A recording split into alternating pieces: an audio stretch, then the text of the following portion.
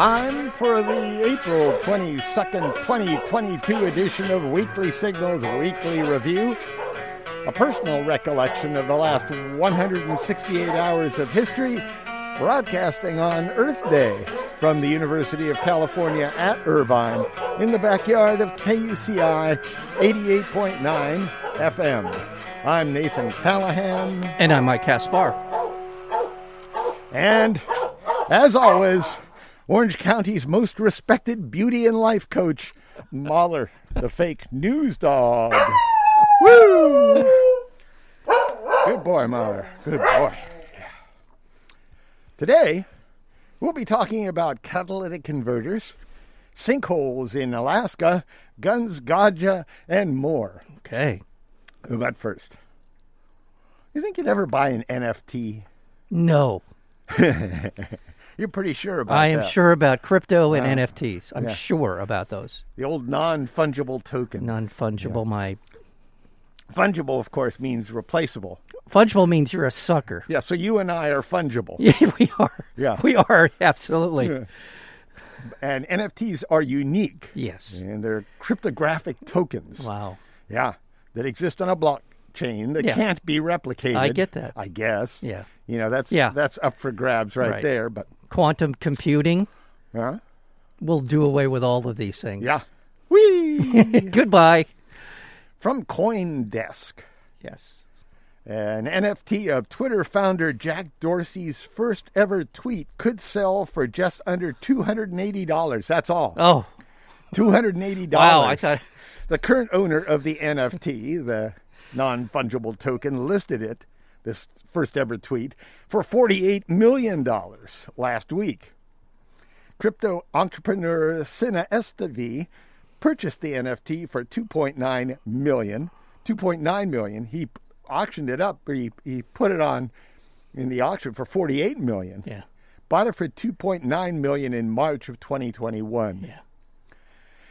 Last week, Estevi announced on Twitter that he wished to sell the NFT and pledged 50% of the proceeds, which he thought would exceed $25 million. You know, in other words, he thought at least be that much, to charity. That was a good... Yeah, you know, at the same time, though, charities are kind of disappointed now, aren't they? Well, and the other thing is, all these billionaires are setting up these foundations. Yeah. Which is another tax dodge.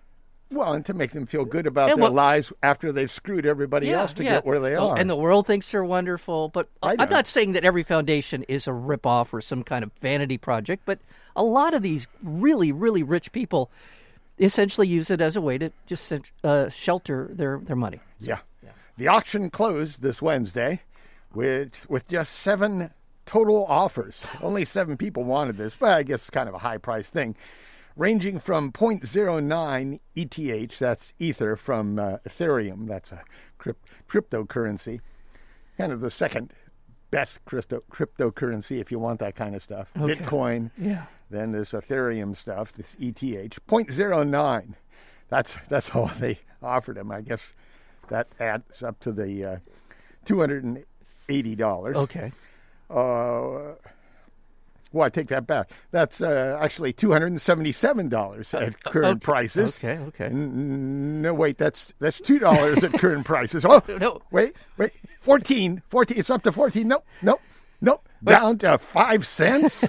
Wait, hold on. Let me check my phone. Let me check my phone because I have a special. It's going up. It's going up. It's 1.5 million now. Oh my God. Oh my God. Sell. Are you a good fly swatter? Never been a good fly swatter. With my hand, are we talking, or with a fly swatter? Whatever you got. Never been very good either way. Better with a fly swatter. Remember those things? Oh, what? Newspapers? Oh, newspapers, yeah. You kind of roll it up. And then it would always end up splattering on whatever you were reading. Yeah. Which kind of gave an impact to the story. Were you ever a proficient swatter of flies? Well, yeah. Okay. Yeah. I recall. Because I'd sneak up from behind them. Yeah, first of all, because they have these compound eyes. Yeah, because they can kind of see all, they have compound eyes. They got, you remember Vincent Price? Yeah. Yeah. Jeff Goldblum? Yes. Yeah. They had compound eyes. They had compound eyes, so it's got to be true. Yeah. It's hard to make contact with the fly, though, because of these eyes. Yeah. They're really good. Yeah. So. Speaking of flies, yes. Have you ever been buzzed by a drone?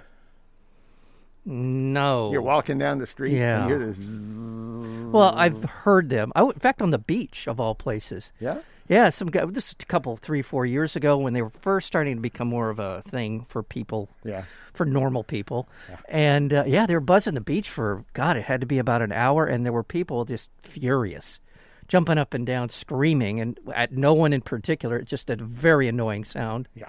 Go ahead. From Scientific American. Mm-hmm. To stop drones from being annoying, there you go, as flies, researchers are developing a detection system inspired by the fly. Oh, okay. Yeah. Okay. And this can have applications and implications far beyond drone detection. Current systems rely on visual, auditory, and infrared sensors, but these technologies often struggle in conditions that have low visibility. This is drone detection, low visibility, loud noise, or interfering signals. Solving the problem requires what computer programmers call salience detection, which means distinguishing signal from noise. The new study demonstrated an algorithm that was designed by reverse engineering the visual system of the hoverfly. That's a family of black and yellow striped insects known for their habit of hovering around flowers. Nice. Yeah, Mahler, almost like Mahler plays with them sometimes. Yeah, a little. You like this guy, go get me a hoverfly. Go get it. Go on. There he goes. There he goes. I don't know. He's an idiot. Don't say that about my dog. Please don't say that about my dog. Wow. Wow. Yeah. Sorry.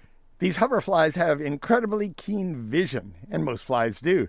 The result of their compound eyes, which take in a lot of information simultaneously and from the neurons that process that information, which turn out to be extremely good at separating relevant signals from meaningless noise. The researchers spent more than a decade carefully studying the neuronal. Okay. Yeah. Neuronal pathways of the fly's eyes, and measuring their electrical responses to light. Jesus. Then they use that information to construct an algorithm that can sense and heighten the important parts of the data. The researchers want to use their fly-inspired algorithm on a variety of applications where artificial intelligence must process information from the real world while dealing with complicated and messy conditions. Yeah. So you have a drone at an airport. Yeah.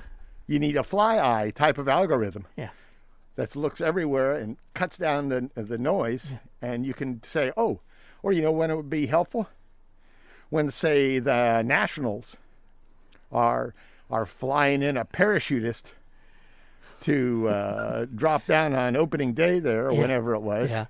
And instead of calling in the Capitol Guard and evacuating the Capitol building, they could have said, that's just a private plane. We know what that private plane is. Yeah. Exactly. Yeah. Did that happen? That must have happened, right? Yeah, a couple of days ago. Okay.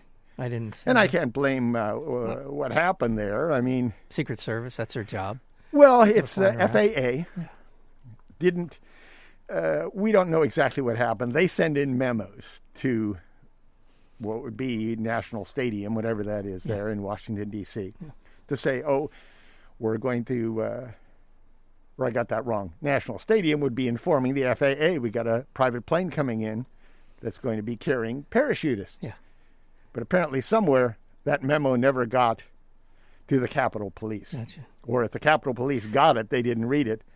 They see this private plane and evacuate the Capitol building. Talk about a rough year and a half for the Capitol Police. Yeah, and you can't blame them. No. Yeah, these guys must be waking up in the middle of the night at this point, just screaming into the abyss. Yeah.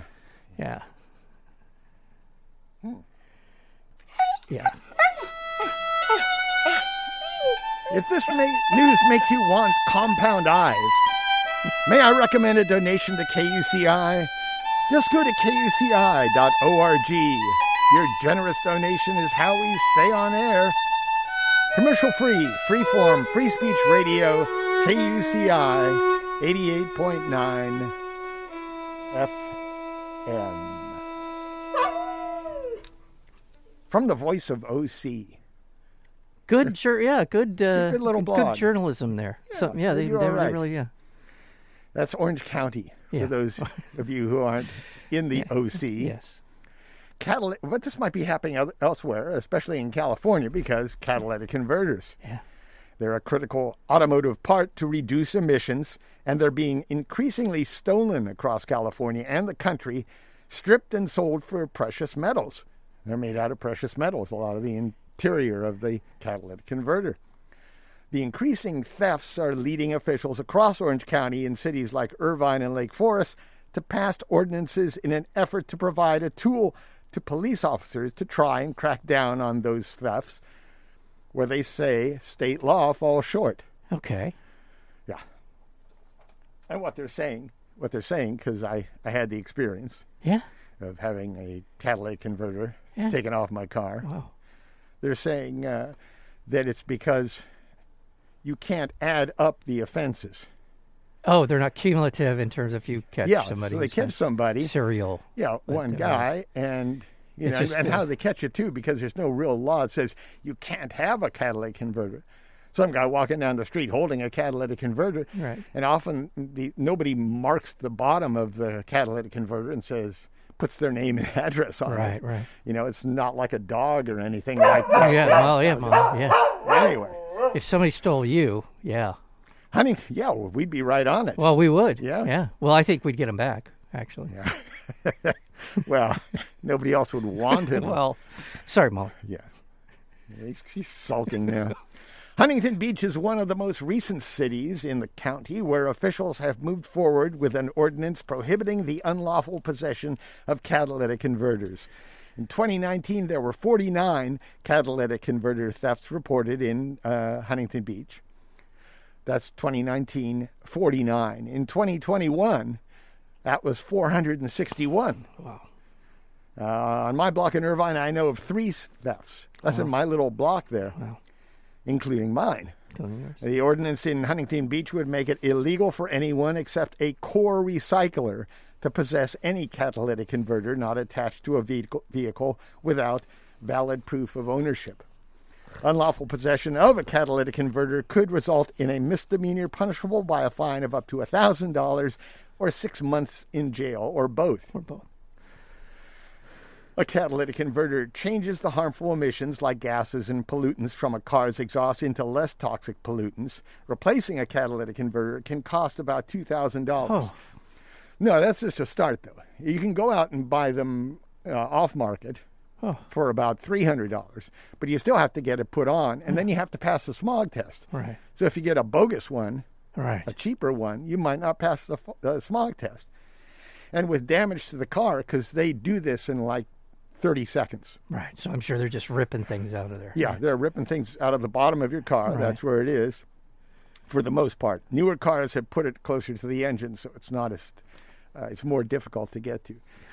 But on an older car like I had, an old Honda Element, it was easy to get under there. 30 seconds, it's gone. And at the same time, they damage what's called an O2 sensor that measures what's going on in the catalytic converter. There's 2 of those.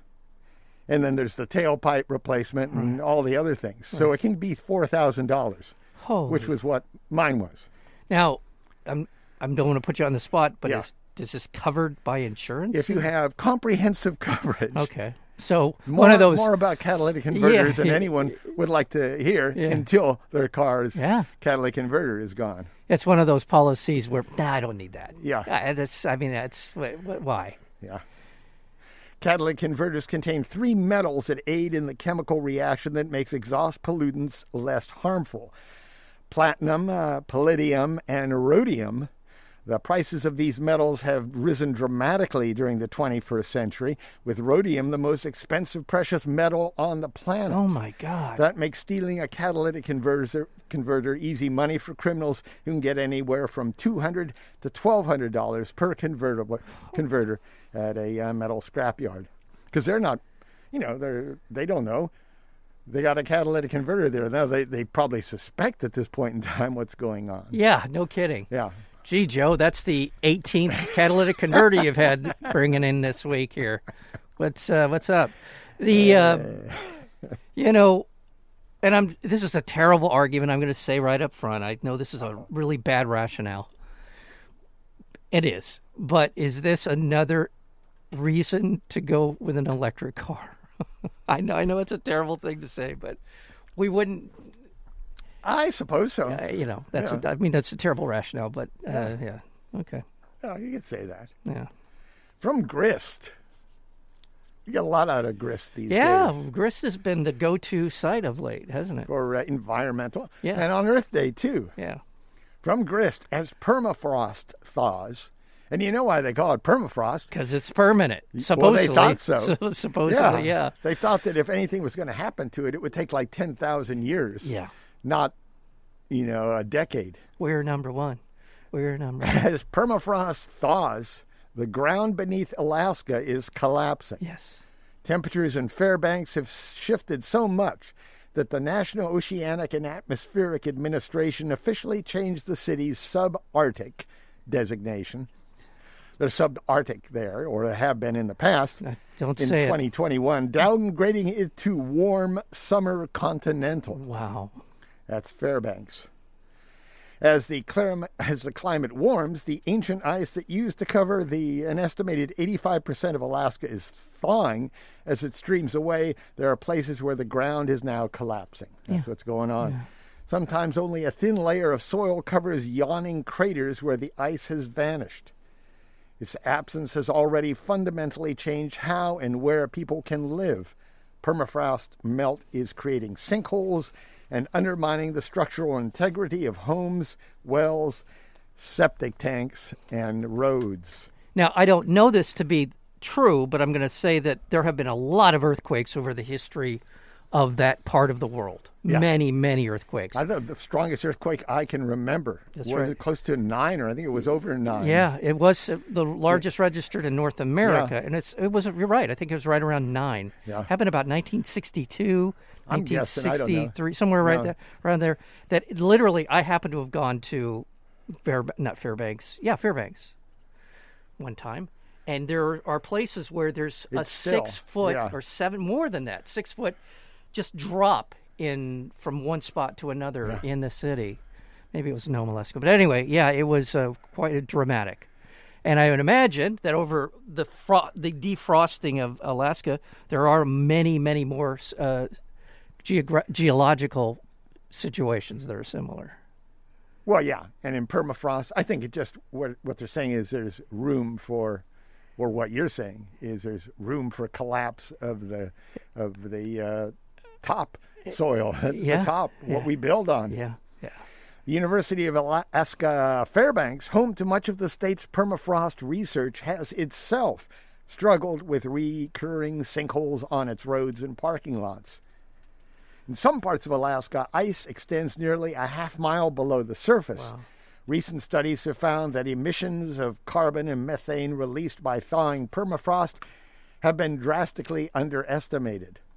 There are 1.6 trillion metric tons of carbon currently stored in permafrost, twice what's now in the atmosphere.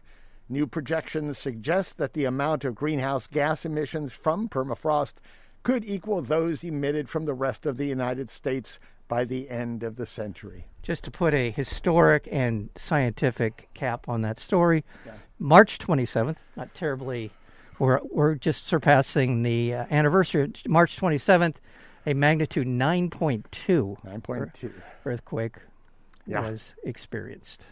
Well, that's great about the earthquakes, but as far as the permafrost goes... Yeah, no, you're right. Yeah. You're right.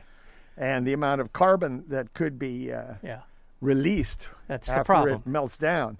And spores and sort of all kinds of viral challenges maybe being released as well. From mining.com. Mining.com. Mining.com. If you ever want to mine... Yeah. you go to mining.com to find out what's going on there. That's the place. That's the go-to place for that. For the first time ever, wind generation topped coal and nuclear power in power generation for a day. Okay. Oh, for a day. Okay. Yeah. Wind was the second largest power source in the country on March 29th, the U.S. Energy Information Administration reported, marking the first time wind output has ever simultaneously exceeded coal and nuclear over a 24-hour period.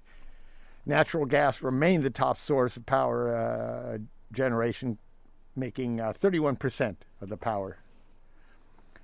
So that's natural gas. We don't want that to happen, but at least wind is moving up. The wind power milestone comes after 2 strong years of new wind installations. The 13.9 gigawatts of wind capacity built in 2021 came on the heels of a record 14.2 gigawatt installed in 2020. So that's wind capacity. All that capacity is now turning into electricity. Wind generation has grown from about 2% of the annual American power generation to more than 9% last year. But you know that kills a lot of birds. It's killing them everywhere. And it causes cancer. And bald eagles. Bald eagles are dropping out of the sky because they're being killed by wind power, those big, what are they called? Fans? Windmills. Windmills, yes, something like that. Windmills. By the way, they are... And they're bad for golf courses. They're really bad for golf courses in England. I know that. Scotland. Yeah. Scotland, yeah, really bad. And they cause cancer. They cause cancer. Yeah, I mean, come on. Because you go, vroom, vroom, vroom, vroom. I've got a lesion on my arm just from doing that. Look at that. Yeah. By the way, they are developing these big windmill, what do they call it? Turbines. Yeah. That are actually much more friendly to the birds. Yeah, they just slap them across the face. It's just a warning shot. Yeah. They don't really hit them. Yeah. They say, good. I'm glad they figured out a way. And of course, Mike and I are in favor of wind power. Me too. We were just being facetious there. Yes. We were imitating a past president of this country. Yeah. Humpty Dumpty, I believe his name was. The surge in wind output on March 29th was driven by the Great Plains states. The Southwest Power Pool, the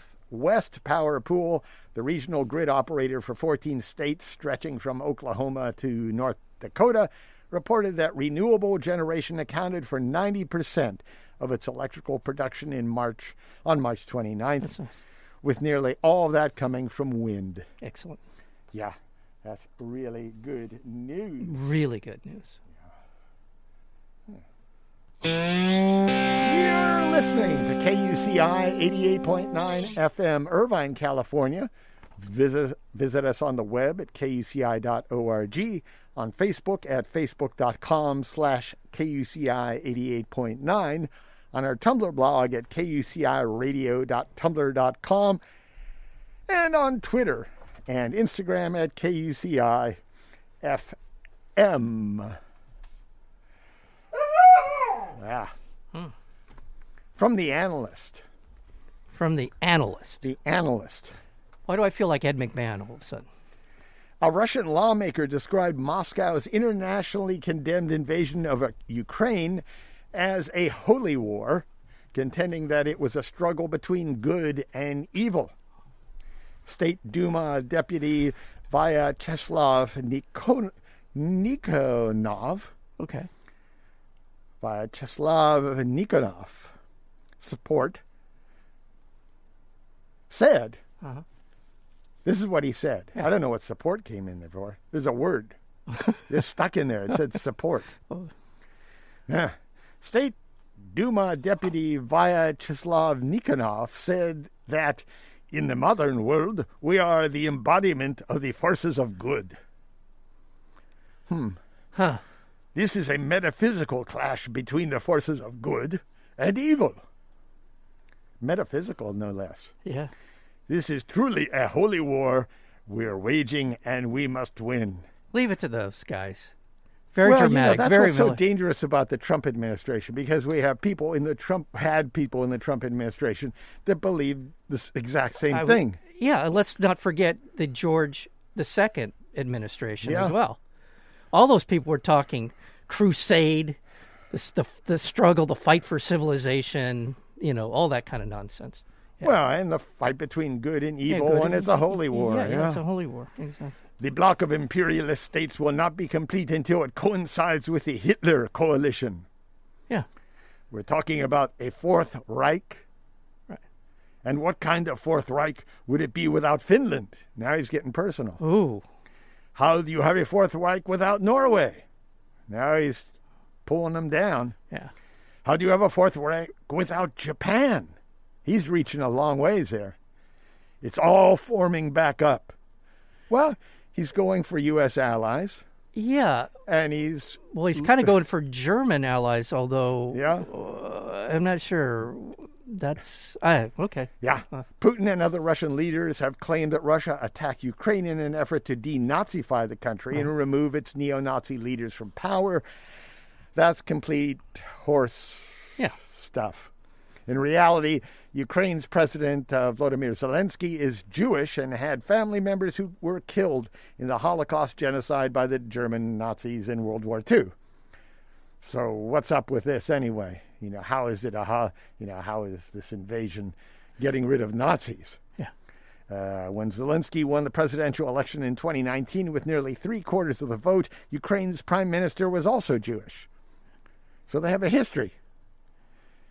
This whole thing, I bring it up only because, as we've been saying for ages now, Putin's strategy and what becomes Trump's strategy and Steve Bannon's strategy is nothing is true, everything is possible, and flood the zone with shit. Exactly. Excuse me, but I had to say that because people say that these days, don't they? They do. Yeah. I'm just going to, There was, you're right. Yeah, it's just there's so much like that in our own news. Yeah. And by the way, and again, I'm going to say this with all due respect, that what's happening in Ukraine is catastrophic, humanitarian crisis, it's a war crime.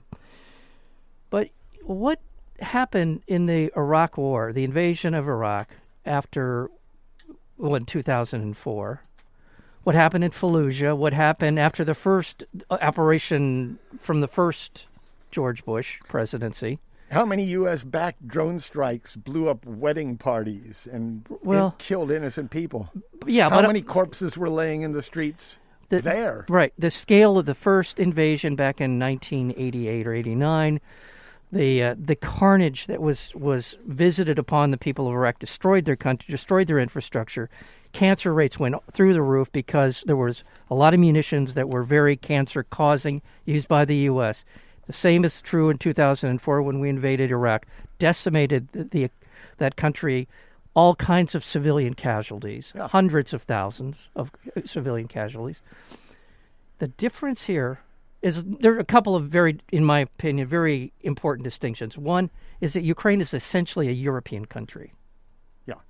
And it has the infrastructure and it has the capability of transmitting what's happening in that country to the world in a much better and more effective way. And U.S. media is there to document what's happening as well. So we're seeing it in real time.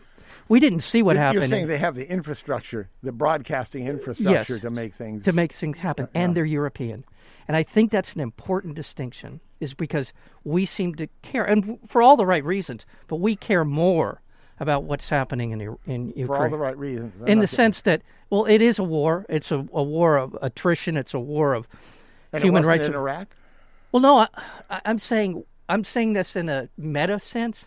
The we of Western Europe and Western America care more about what happens. So a life in Ukraine is worth more than a life in Iraq? Yeah, in terms of perception, in terms of the reality, but real is it politics. Worth more? No, it's not. Of course not. I'm not making that argument. All I'm saying is that the perception and what we value and who we value is more important in what's happening in Ukraine than it would ever have been in any war in the Middle East.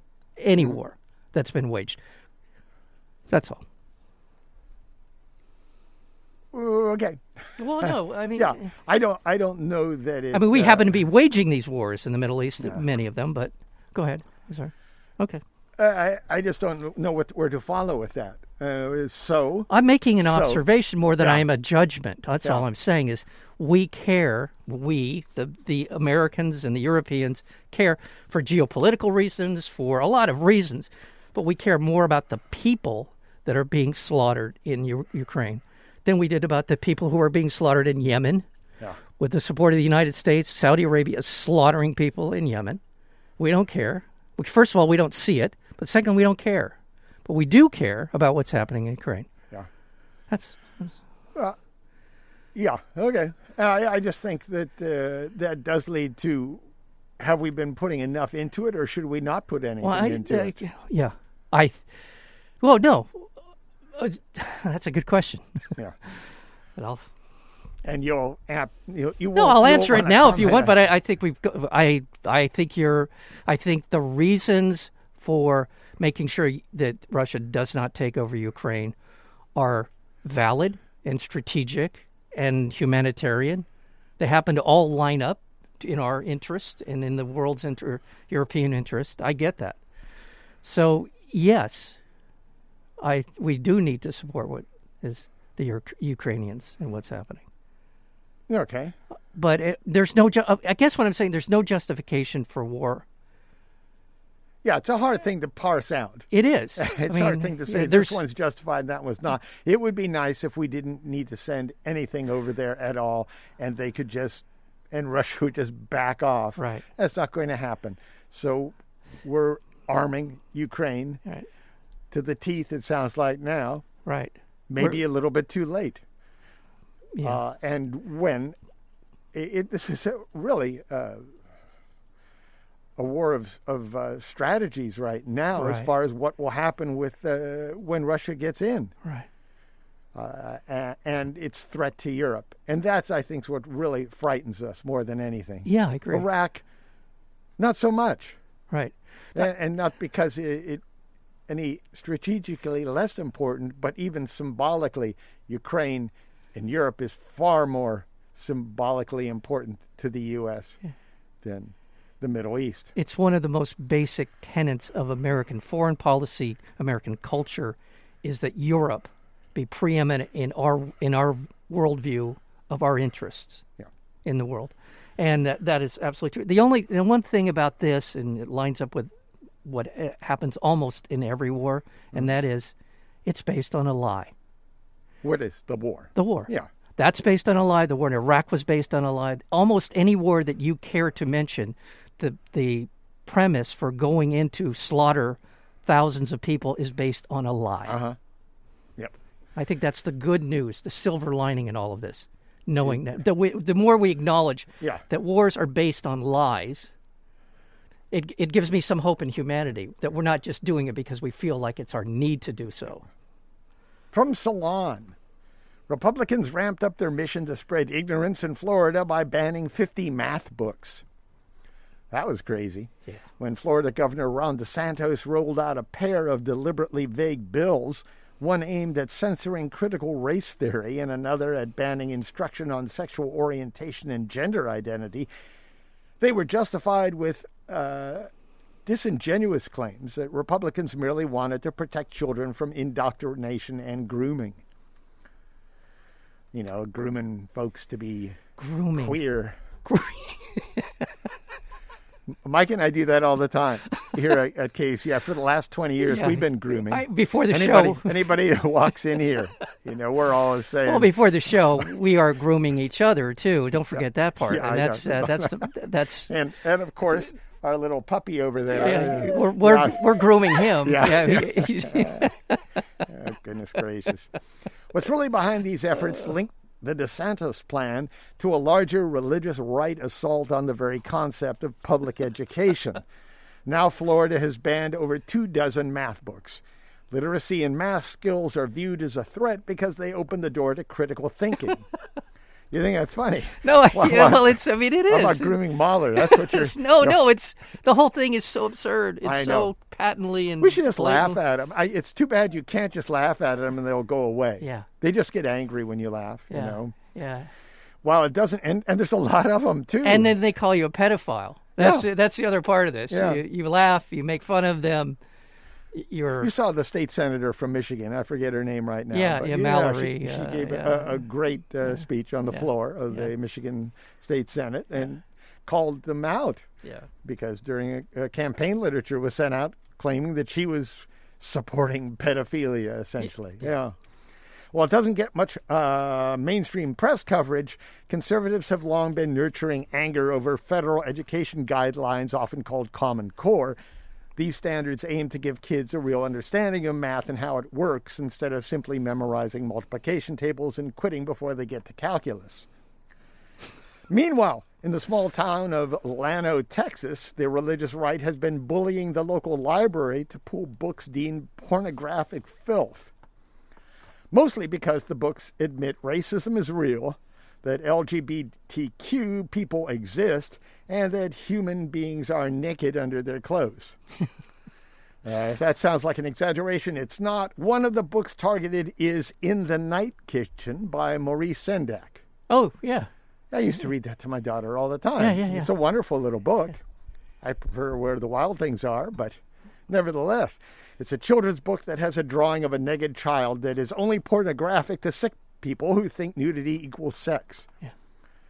In fact, you can go and see this, what has made the book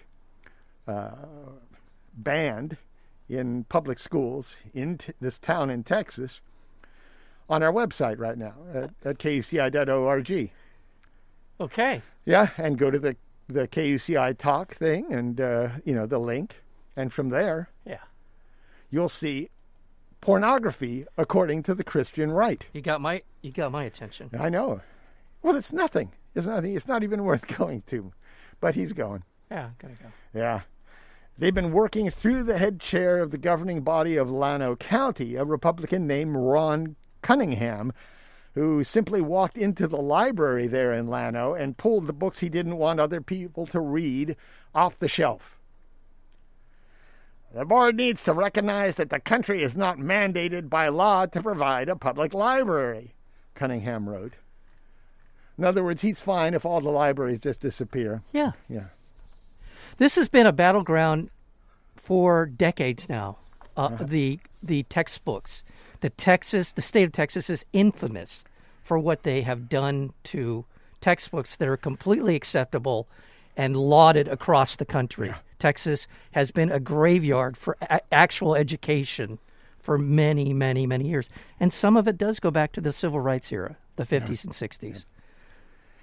From the New York Times, speaking of books, after years on the decline, Barnes & Noble's bookstore sales are up, its costs are down, and the same people who for decades saw the super chain as a super villain are celebrating its success.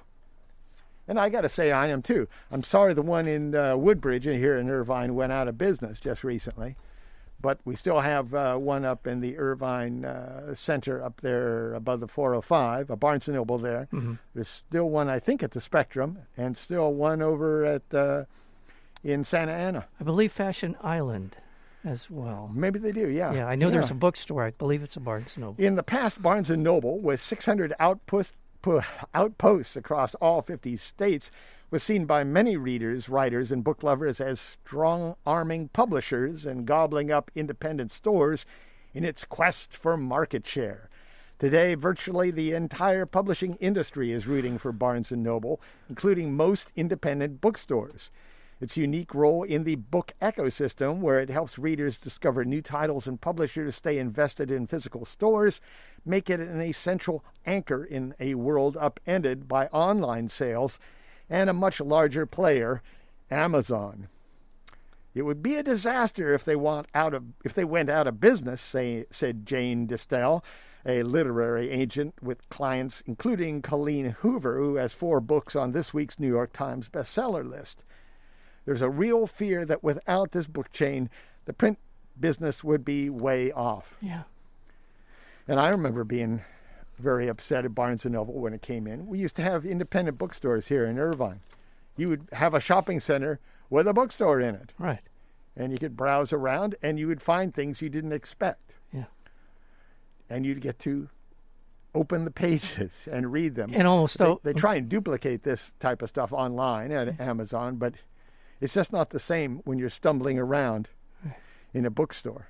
Right. It's a sensory experience in addition to being something. And you have people there who are also looking, and you can meet people and talk about things and talk to the people who sells the books, who went and bought the book and put it on the shelf because they believed in it. Right. It is one of the most enjoyable experiences is just to walk through a bookstore, an old bookstore with a whole bunch of just stuff scattered everywhere, oftentimes, and some guy sitting behind the counter who looks like he's been there for a while, and he's dedicated his life. Yeah, to putting this together. And it's just it's a great experience. From NBC News, Florida's lone statewide elected Democrat, Agriculture Commissioner Nikki Fried. It's spelled fried. Yeah. I had to look that one up. Okay. I was going to call her Nikki Fried. Yeah, anyway, what about Nikki Fried sued the Biden administration. She sued the Biden administration to try and block a federal rule that prohibits medical marijuana users from buying guns or maintaining concealed carry permits. Because? The law targets a federal form that asks whether the gun buyer is an unlawful user of drugs and specifies that marijuana is illegal under federal law. Schedule 1. A person allowed by the state to use marijuana must then check yes, which results in denial of the purchase. Lying by checking no runs the risk of a 5-year prison sentence for making a false statement. Fried, whose office oversees concealed weapons permits and regulates some aspects of medical marijuana, argues in her lawsuit that the form violates the Second Amendment rights of lawful medical marijuana patients and runs afoul of a congressional budget prohibition on federal agents interfering with state-sanctioned cannabis laws. Now, she has a good point. I was going to say, is this one of those backdoor ways to get that off? She's a Democrat, and she's in Florida, and if there are certain parts of the country where, people want to have guns. Yeah. And I don't mean like cities. I mean like if you live out in the boondocks, as they say. Yeah, and it would take the police a long time to get to where you are, or you might consider it. And what she's saying, if you do that, I think this is her main point. If you're in that situation and you happen to smoke marijuana, why can't you have a gun? Yeah. It's legal there in Florida, and and so are owning guns. It is disturbing. That's exactly what she said. Medical marijuana is legal. Guns are legal. This is all about people's rights. There you go. That's what she said. It is disturbing that marijuana is still a Schedule 1. Yeah. drug. Oh, yeah. Still. Yeah. And we've said this for years. I'll breathe easier when it's taken off Schedule 1 by the federal government. Once that's done, once that's over, research can begin. There's so many things that can happen in earnest that are good things until then. From Cornell University Chronicle. The Cornell University Chronicle. Sounds fancy. Yeah. After analyzing all Medicaid prescriptions over an 8-year period, researchers discovered that recreational cannabis legislation can bring about significant reductions in prescriptions for the treatment of pain, depression, anxiety, sleep disorders, psychosis, and seizures. So smoke it. Thank you for that. You've given that's a good reminder. Yeah. No, I'll tell you why. My dad doesn't sleep. And I was going to give him this option of taking some edibles. Huh? Now you've renewed my, Has he tried CBD? For pain, but it's been applied, like the salves and those kind of things. Yeah. He's never taken anything internally. Get him some little gumdrops. I'm going to. No, he just doesn't sleep. That's I mean, good. a regular pattern of sleep. Yeah. It's crazy. So. To date, 38 states in the District of Columbia have passed medical cannabis laws, while recreational consumption is legal in 18 states and D.C. On average, recreational legalization was associated with 12.2% reduction in Medicaid prescriptions for anxiety drugs, while scripts for antidepressants and painkillers fell by 11.1% and 8% respectively. Yeah. That's a good amount. Seizure medication prescriptions were reduced by 9.5%, with antipsychotic use down 10.7% and sleep medication use falling by 10.8%. A number of previous studies have indicated that access to medical cannabis may be linked to lower rates of prescription opioid use. Yeah. It's nice to read all these things. Remember when your life could be ruined if you were caught smoking marijuana? Yeah. And now this. People went to jail for their lives. For lives, for their lives. Yeah. From the Moscow Times, the American rights owner of mainstay fonts Times New Roman and Arial have restricted access to Russian users. That's the latest consequence for Moscow's invasion of Ukraine. They can't use these fonts anymore. That may be the most egregious, the most draconian. So now they're going to have to use Comic Sans, I think.